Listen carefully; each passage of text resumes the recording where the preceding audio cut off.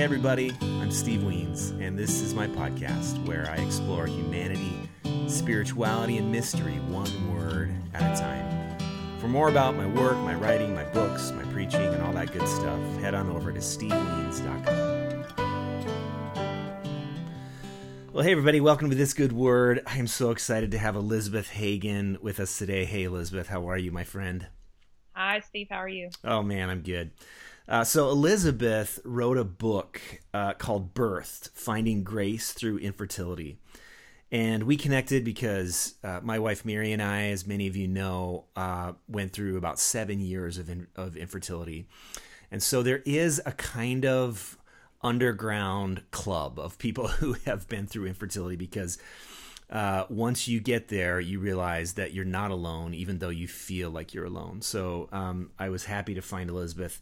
Really excited to read her book, and you're going to hear some of her story. It's really, really amazing. So Elizabeth is an ordained American Baptist minister who lives outside of the normal vocational boxes. Sometimes she serves churches through short-term interim pastorates, and she often travels to support her husband, Kevin, in his work with the American Diabetes Association. And on behalf of Our Courageous Kids, a foundation that she founded in 2015 to provide educational opportunities for kids living in international orphanages. And she always writes, and she's a great writer. You can find her words about soul care and advocacy over on her blog, which is called Preacher on the Plaza, and on the web at Christian Century, Patheos, and the Young Clergy Women's Journal, and Fidelia's Sisters. She's contributed to 3 books. This is What a Preacher Looks Like, The Modern Magnificat, and There's a Woman in the Pulpit. And she was a 3rd grade Bible drill champion. Yes, I was. Oh, that's awesome. Well, let's dive in, Elizabeth. Again, I loved your book, Birthed: Finding Grace Through Infertility. And I want to ask you, one of the hardest parts about any infertility journey is living in a community with others who have kids. When you can't really describe your struggle because they have kids, they don't get it. But you talked about that a lot in your book. So how did you deal with the bitterness that comes in watching your friends and family announce pregnancy after pregnancy? Well, I was being honest. I would say I probably didn't do a great job of it. It is just so painful.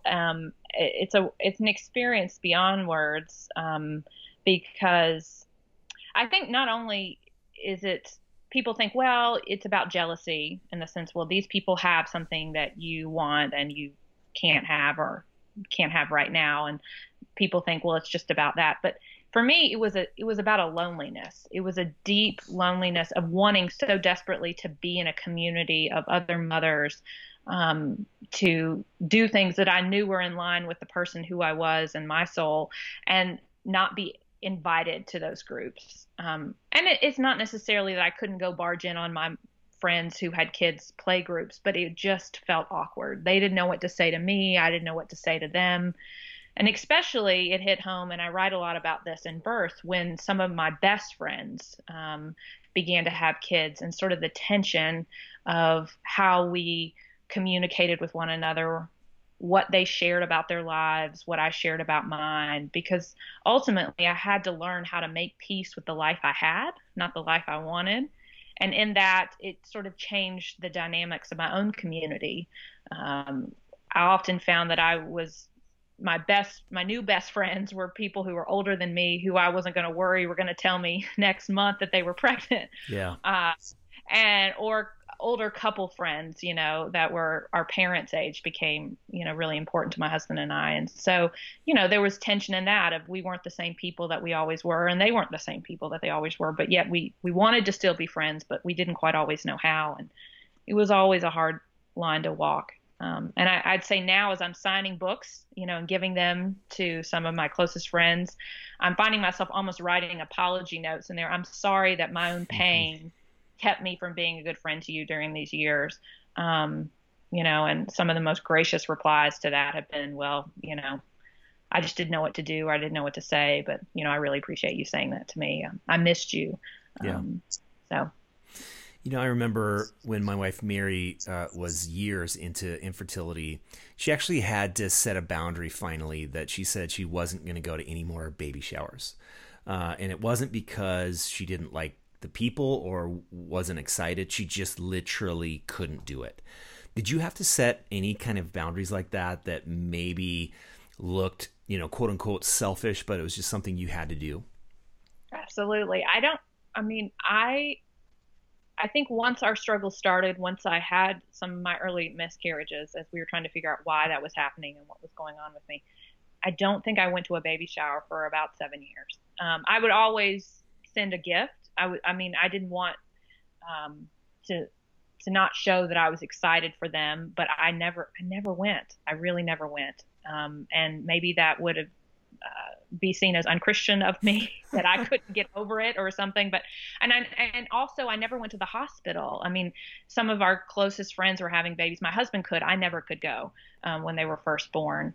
And then sort of the first meeting of the kids was always awkward. I mean, the whole thing just always hard. But I will say it was about a year ago. I did host my first baby shower / attend my first baby shower in about 8 years. It was for one of my closest friends whose name is Lucy, who I write about in the book. And that was a very hard thing. But, I think when we love people, we're called to extravagant acts of love. And she's one of those people that deserved all of that extravagance out of me. And I'm glad I did it, but very hard. Yeah. And those kind of things, even when you feel called to it, they take a lot out of you. Yeah. I was in a ball afterwards. Like, I can't believe I had a baby shower in my house. File that under things I never thought I would do, right? No, I had like my mother's chicken salad recipe and thinking, anyway, I tried. I really tried. Okay, so you are a pastor, which I think makes it even a little bit more complicated because you have to be in a congregation, and so you write about how your infertility journey intersected your role as a pastor at a local congregation.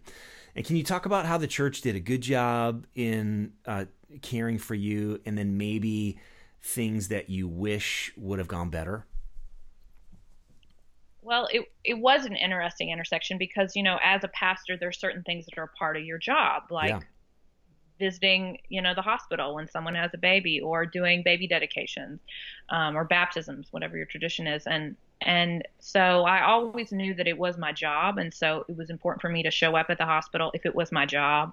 It was important for me to hold the baby for a service if it was my job, or attend children's Sunday school because it was my job. I could always make myself do those things because it was my job. Yeah.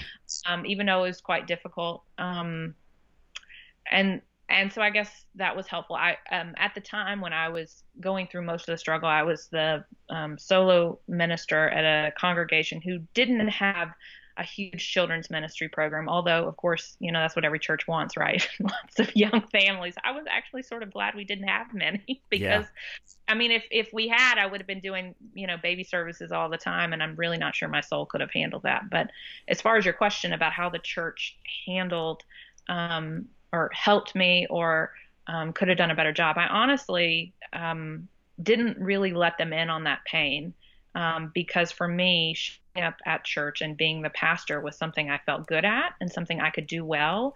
And during a season of my life where I was just so beaten down and felt so ashamed of not being able to achieve something, I'm a good overachiever.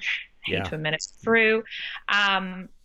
It felt like church was my safe place. And so to bring in my infertility to that, it almost felt like ruining a good thing. But I will say that I write in the acknowledgement several names of some people from that congregation who I really appreciate, especially because of their support during this. And those are the people that saw me crying, walking to the parking lot, or noticed that I wasn't myself when they came to the office, and they would, make me talk about it even when I didn't want to. And for that, I'm so grateful. And I think it's important to remember that your pastors are people too. Yeah. And, sometimes even the sermons they preach, while they're hopefully writing it for for the congregation, for you. Um, Sometimes it comes out of our own deepest pain and struggles with God. And there was a lot of wrestling with God I was doing through those years and working some of that out in my own sermons, especially around Advent and Easter, especially. And I think it would have been good. I mean, I think this is just good in general, to pay attention to how your pastor's preaching and where they seem to go and where they have energy and ask them, does this come from anywhere in your life? And it doesn't mean that maybe that's not the appropriate way to share, but there are invitations to deeper connection with your minister if you're willing to ask those good questions. Yes, I agree. At the end of your book, you write about an Easter sermon that you preached where you kind of talked about the time that you had to tell God, I'm not sure I believe in you anymore. And that seemed to have a big impact. Talk about that. Well, not to give the book away or anything. Yeah. Buy the book. I know, buy the book, yeah. But no, I mean, I would say that Easter and I'm a big metaphor person, and the whole idea of the resurrection was something that was really meaningful and something I thought a lot about, and it appears in a lot of different places in the story.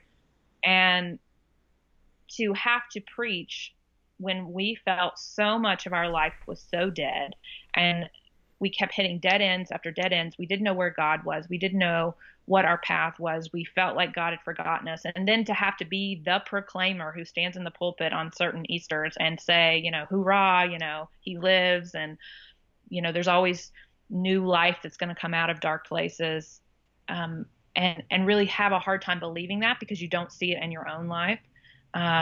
That was my experience for many years preaching. But a true resurrection moment for me was the year, which is I write about at the end of the book, where I stood in the pulpit in a congregation in a particular area of the country where we had moved, had been another desert, a part of a larger desert season in our life where I wasn't able to work because I was in a place where people didn't think women should be pastors, and I just felt so beaten down. But to be in a congregation that accepted me for who I was, that celebrated my gifts and wanted me to be their pastor, and to talk about resurrection and to believe it from the top of my head to the bottom of my toe. I mean, that was just, I could have just stood in the pulpit and cried, knowing that I believed it, was just so powerful because I had been in a place where I didn't believe.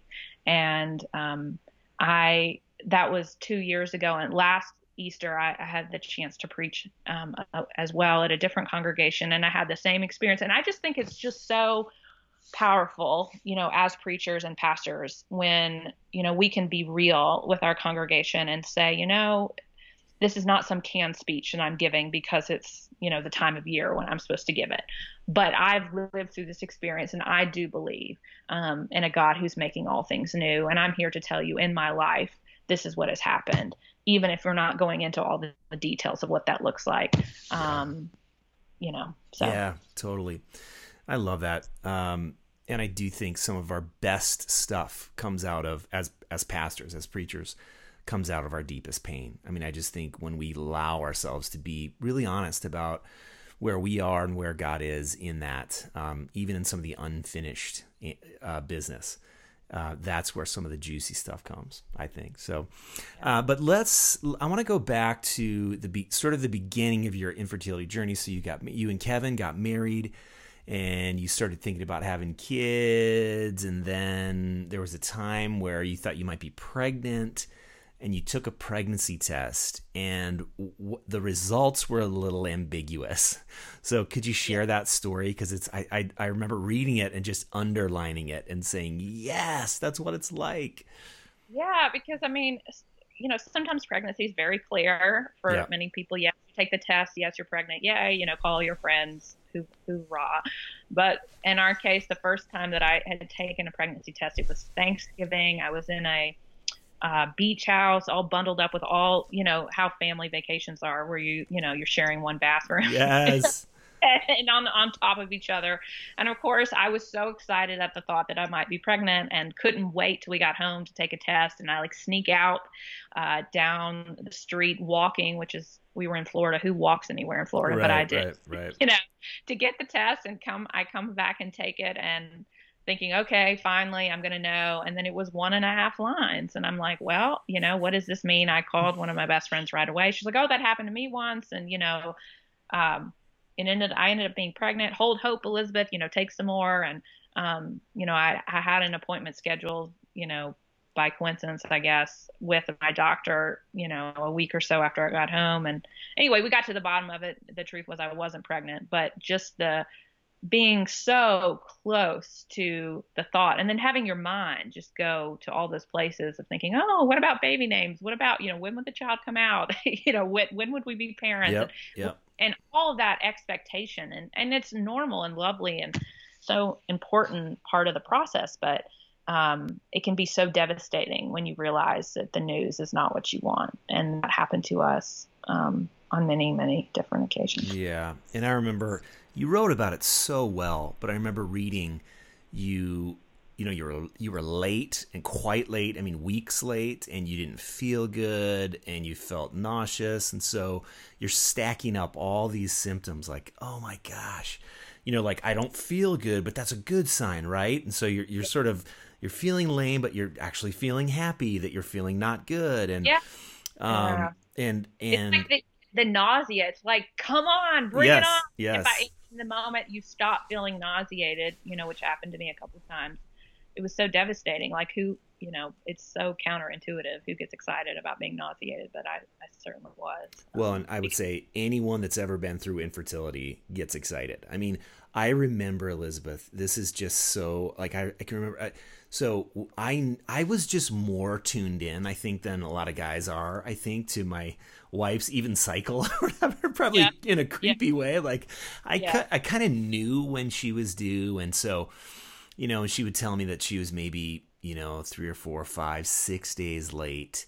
And I remember, like, if we were in bed at night and then she would go to the bathroom, I would sort of hold my breath and wait, to hear, like, and if I remember this, if I heard sort of the crinkling of the opening up of a tampon or whatever, I knew, like, oh no, she's not pregnant. And I think the journey of infertility is just so many thousands of those little moments where you hope and then the hope dies, and you hope and the hope dies. Go through actual infertility treatments with a doctor, you get what people don't understand, which you would know. I mean, you get put on all this medication that whacks your body up so that there were several occasions when there were actual embryos in me, and you're on all this medicine that makes you feel nauseous, that makes you feel bloated, makes you feel cramped, like that something's growing inside of you, and you get, you're just so thrilled about it. But indeed, it's like you can't trust your own instincts anymore. And that is just, it just is another layer of taking away a part of yourself when you can't even know your own body. And you can't trust it. So. Oh, that's so well said. And when you do IVF, all the needles that get stuck in you and all the procedures and all the hospital visits and I think, you can't trust your own body. That's true to how I feel. Like Mary talked to me about it quite a lot. I think part of your spirit or your soul or something, it has to die. At least it did for me, because you're taught to resist pain and not to invite it into your life, or to not, you don't put a needle in yourself, just for fun. And it's not fun, and none of it's pleasant or positive or happy. The reason why you do it is because you have this big goal in mind that I felt like I was willing to put my body on the sacrificial altar of motherhood to be, and you can't complain because it's happening every day, and you can't say that you're miserable about the fact that you have all these invasive exams by doctors constantly, and it's almost that resistance in you to be able to use your voice to speak up and say, this isn't right, or this is uncomfortable, or I don't like this, or you have to kind of let all that go to the point in which I think when you're through with it or coming out of it or making other decisions about what you're going to do, that it takes some time, at least it did for me, to sort of regain my voice of what was acceptable and Mm-hmm. what I could handle and what was too much. So. Yeah. Gosh. So there came a time, and you wrote about this too, where your husband Kevin said, "We got to get away together. I'm calling your church. I'm asking for some time off for you. We got to have a weekend, just the two of us." And there was some resistance that you had, but you went. So can you tell that story? Because I think that's just another one of those moments where I think that's a moment of grace, that in the middle of everything, you get these gifts. Yeah, I mean, what was interesting, maybe I didn't even frame the story. Now I'm thinking about it as I wrote of it. We had just gone away the weekend before. Ah, And so it was like, well, we don't deserve this. We had a friend or something had lent us their, lake house or something, and we'd gone. And the weekend I write about, my husband was supposed to go to a bachelor party with one of his closest friends, many miles away, was on his, had packed his bag, was ready to go. And I woke up to him standing over me, telling me to, get dressed. He wasn't going on his trip. And I was thinking, why is he not at the airport? We'd had a really bad night in which I started saying things like, we need to buy all white furniture since we're never going to have children. I don't know where that psychotic situation is coming from. We need to buy pointy coffee tables. I was like trying to I don't know what was going on, just trying to be positive or something about, well, if we're never having children, what's our lives going to look like, And he was concerned about me. I probably had too much to drink as well, which is not positive. And it was a crisis of the fact I hadn't finished the bulletin for Sunday, and I knew the church secretary would be calling me. yes. So real life. And he had talked to a close friend of mine. She had made some calls, found a guest preacher, which was amazing. And he basically said to me, and not so, in a very clear way, our marriage depends on this weekend. You have to go with me. And I was like, oh, goodness. It became a real turning point for us because what was not happening in all our infertility struggles was we weren't talking about the things that were underneath. Of course, we were talking about, how I felt about this, and I was crying all the time. So he pretty much knew how I felt. But, the deeper things like, what if we never can have kids? Will you still be with me? What will happen if I lose my faith and I can't be a pastor anymore? Will you be with me? What if I told you how I really felt about God or life? Would you still be with me? And so we had some time to really talk about all those deeper moments. And yeah, it was really, really important for us. And actually the same friend, bless her, moment of, like you say, a real gift of grace, ended up texting us during the weekend, which some people, I later told the story, thought that was weird. Was she invading your couple's weekend? But she ended up giving us an assignment before we left. And this is a pastor friend as well. And so, I mean, I normally would have rolled my eyes at her thinking, kind of like my big sister, thinking, I'm not going to do what you want to do. But I guess I was so desperate that I was like, okay, whatever. So she said, well, why don't you, before you come home, take some time and you write down to each other, what you need, and talk about that. What do you need from each other? And what do you promise to each other, throughout this journey? And we were in a little town called St. Michael's, Maryland. It's a beautiful little community on the bay in Maryland. And so we went out to a nice dinner. The dinner actually had silverware in these cute little bags, and they said St. Michael's something. So we both took our bags home, and we had a conversation sitting in a hammock overlooking the water, and we talked about what we needed from each other. We called it the St. Michael's Covenant, and we each had a copy. We each signed it. We didn't really want it out in our house, but we wanted it in a way that we could see it every day and remind ourselves of it.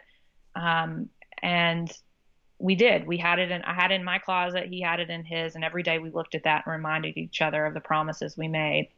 Some of those included not going to doctor's appointments alone, being willing to give each other space both together and apart, um, among some other things. And I have to tell you, it's a pretty happy story. Or a full circle moment. We've had them in our closet. That happened May 2010. And we've moved a couple times since then. We've always taken the papers with us and put them in our closet with these little safety pins attached to a hanger. And recently we've just adopted a daughter, and we celebrated her baptism. And as part of that, the celebration we had with some of our closest friends at our house, not only did we make these promises to each other on these St. Michael's napkin pieces of paper, Yeah.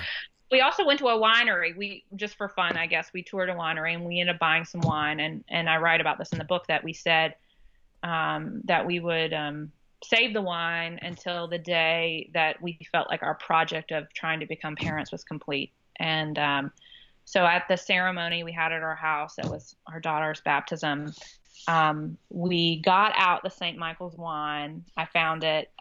It was some really bad wine. We were delusional. It was like rosé that was horrible, but we all drank. Yeah. And the baptism service was really a celebration of all the people that had walked with us through the struggle, and to celebrate our new adopted daughter's life.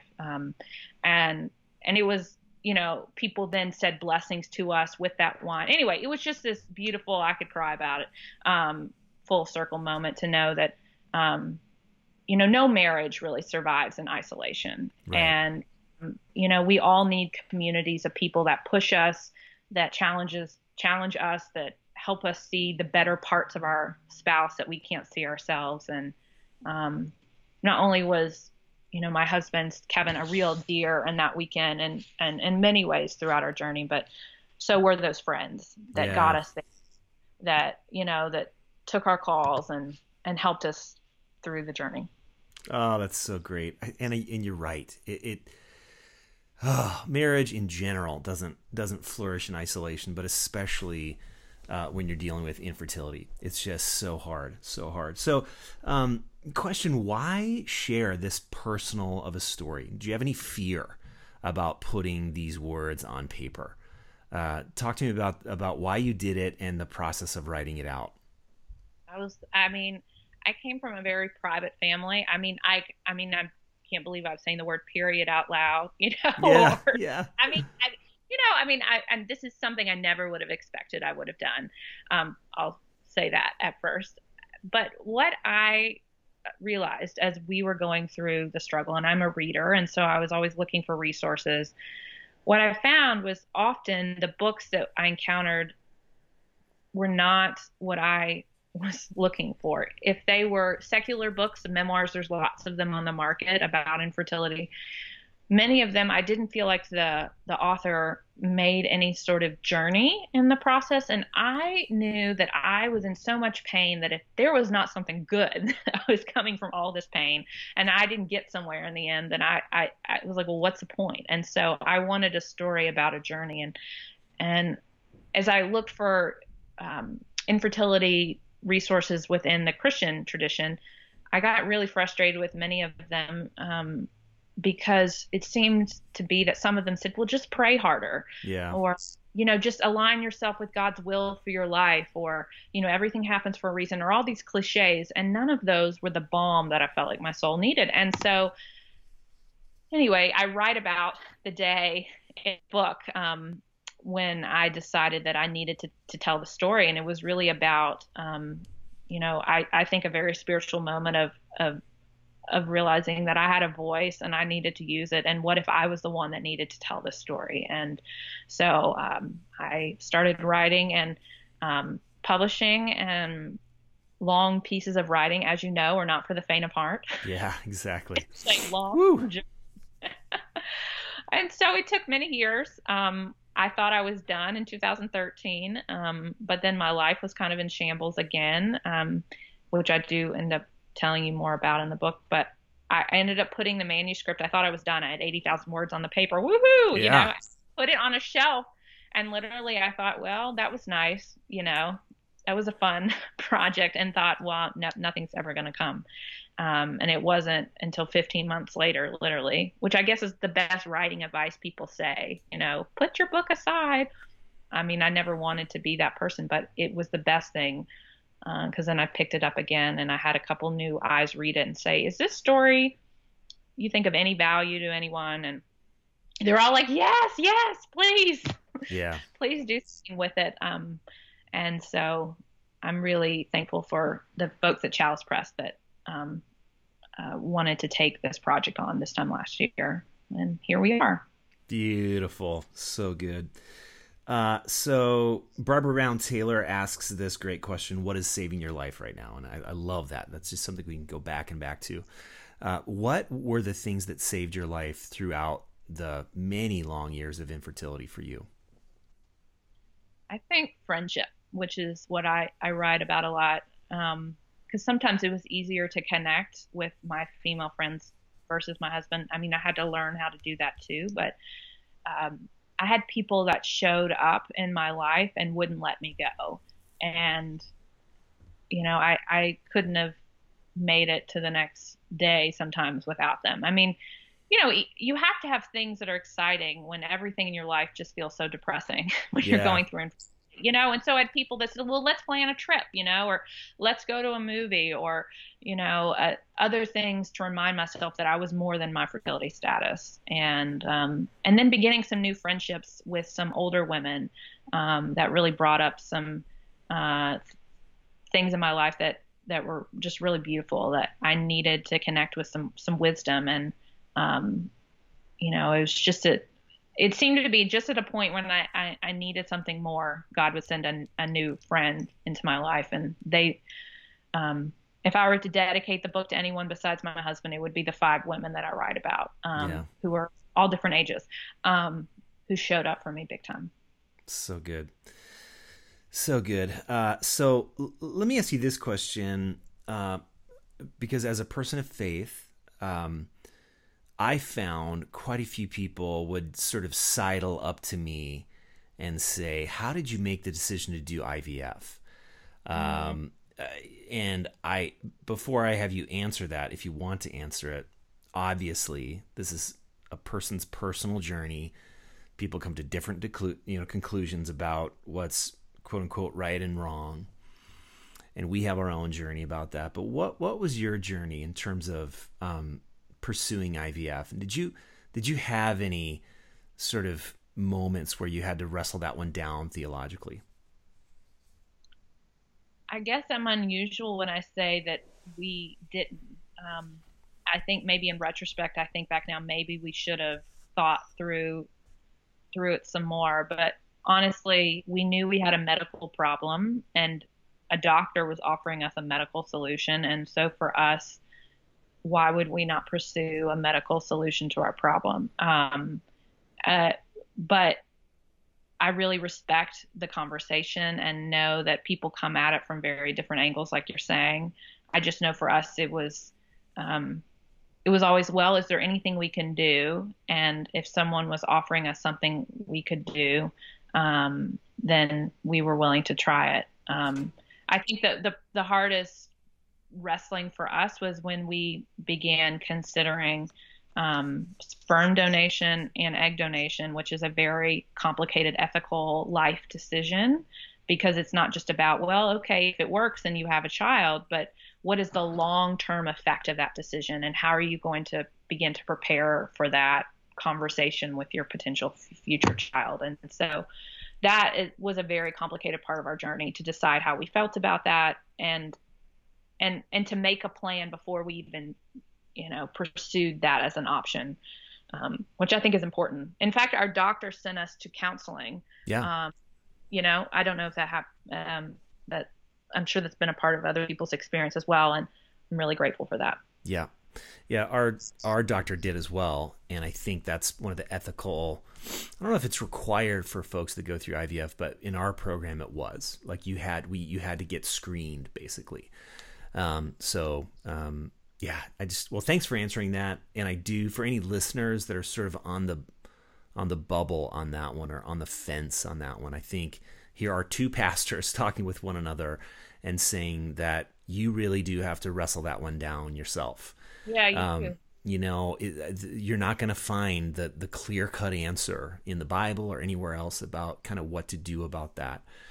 But I think if you're wrestling through it together, you and your spouse, and you come to a point of, okay, we're going to move forward this way, I would say feel some freedom in doing so, right? Feel some freedom in moving forward according to what you've decided together. Absolutely. And I think we have to give each other, the grace when we make decisions that are best for us. And I'm a huge fan of adoption. I'm now an adoptive mother for many different reasons. But I think a popular misconception in the church is that adoption is somehow the only way. Yeah, holier. Or God's bright solution. I know for many couples who I've encountered in my ministry, for some couples, adoption, given their life situation or, status, or nationality, immigration status, all those things, it's just possible. And so I think we need to give those people a lot of grace to be able to make decisions that are best for them and their family, and not to hold the holier thou label over someone just because they think differently than us. Amen. I remember getting an email from someone after we had decided to go through IVF that was basically condemning our decision for, 14 reasons. And we felt so invaded and so hurt. We had not asked for this person's feedback. And I remember just shutting that down via email. I said, we did not ask you for this. I thank you never to bring this up again. And I think so two things I would say to anyone that's dealing with that. Number one, if one of your friends is pursuing adoption or IVF, do not give feedback unless it is asked for. If you are part of the special circle of people that they are inviting feedback, then by all means, be sensitive and be kind. If you are not, then just assume that your words are not welcome. Because it's so complicated and so complex. And then the second thing I would say, I'd be interested to hear what you would say to this too, Elizabeth, is if someone does give you unwanted feedback, and people do all the time when you're going through, feel very free to kindly but firmly say, no, thank you. And I would really thank you to not give any more feedback on this area. Did people ever come to you with suggestions? My aunt, who's 94 years old, got pregnant because she drank kombucha 72 days in a row, or, then you'll have a baby. Yeah. Yeah. Just relax. Don't relax. Try it. Try this position, this. I mean, it just gets so silly. And everyone, you know what I found, Liz, everyone wants to be the expert that helps you get pregnant. Everyone thinks that they have the thing, and so it's like, people, you just need to know you probably don't have the solution for your infertile friends. You probably don't. But I think what your friends going through infertility want from you is to be able to be heard sometimes. I mean, and for what they have to say to be okay. And it's okay if you don't have a, brilliant response of, godly wisdom from on high to offer them. Yeah. If you can just hear their pain, people that were able just to hear and sit with me in the tears, and the disappointment. I mean, you don't have to, I think that's just good pastoral care, no matter what it is. Yeah. If we can learn to sit with one another in pain, which is very hard to do, but it's such a gift when we can. Yep. I agree. All right, so Elizabeth, tell me about the title of your book, Birthed: Finding Grace Through Infertility. How did you come up with it? It was quite a long journey. When I originally started writing the manuscript, I could go back to the file in my computer, it was called Unsilencing the Grief. Mm-hmm. And I think in many ways, what the book is unsilencing the grief, telling the raw, real story of what it's like to go through infertility. But my publisher said that negative words don't sell books. So there you Yes. go. Yes, so we don't want a negative word. But honestly, I'm really happy where it landed with the word birth, because to me, the book is not about, well, do they have a child in the end, or they don't, or what happens with this treatment or this procedure. What I really hope that readers gain from it, no matter if they've gone through infertility or not, it's a story about how grief and pain and loss transform us. And I think now when I look back on this season of my life, I say how thankful I am for it, not in some Pollyanna Christianity sort of Right, way. right, right.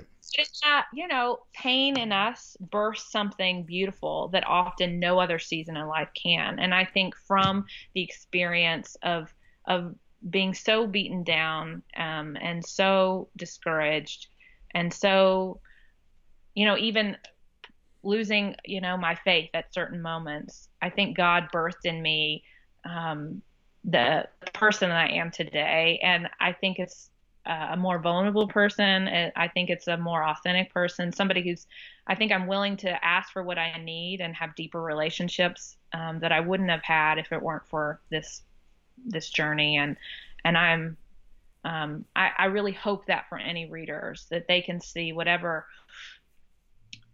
deep pain they have in their life, that it doesn't have to be the end of the story, that resurrection is always possible, that Sunday is always coming, and something beautiful can come from it. And it's not just about getting what you want in the end.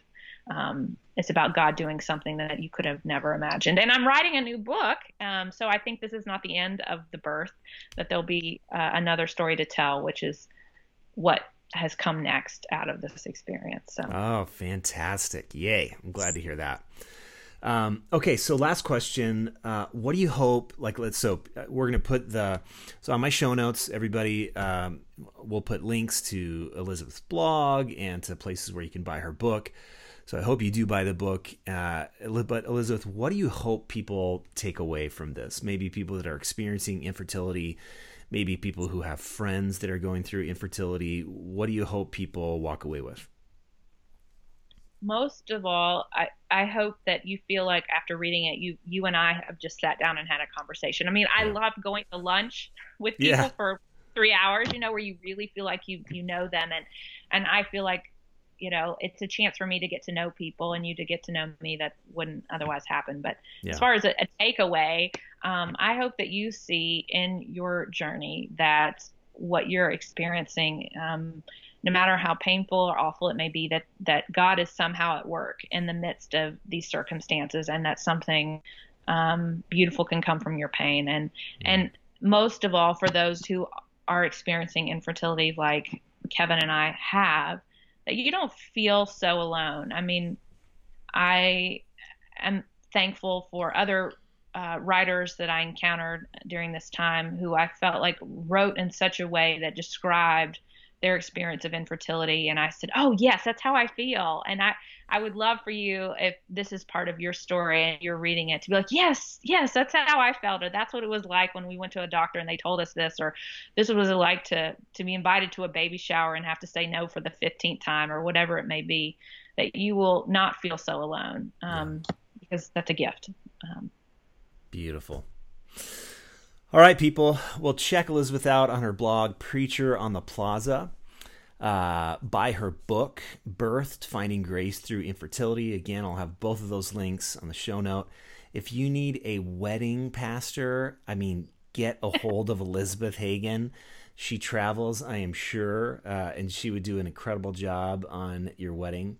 And we're really excited to take a look at your next book as well. So, Thank you. Elizabeth, thanks so much for being honest, and for even as we were talking, I just had all the. It's been a long time for us, about 10 years since we had our firstborn, but all those feelings are so accessible. They're so. They're still. I remember the hope, the hopelessness, the questions, the weird feedback, just all kinds of that stuff. So thank you for being honest. I know that your book is going to help a bunch of people. And I hope that in the midst of it all, you find your own piece of sanity in publishing a book as beautiful and hard and awesome and vulnerable. And especially when you write about something as vulnerable as this. So my prayers are for you and Kevin to experience, and Amelia, your new little 5-month-old, to experience even grace in that, grace in the publishing, grace in people that get in contact with you, that your book helps. So at the end of the podcast, we always have this mantra, and so I will say it to you because I think infertility is just so much a part of reclaiming what's human about what's holy about our humanity. That's sort of the tagline of our podcast. But we say we are dust and breath. We are limited and limitless. We are human and holy, and we're in it together. So we definitely feel that way about you. Thanks so much, Elizabeth, and peace on your process. Thank you so much.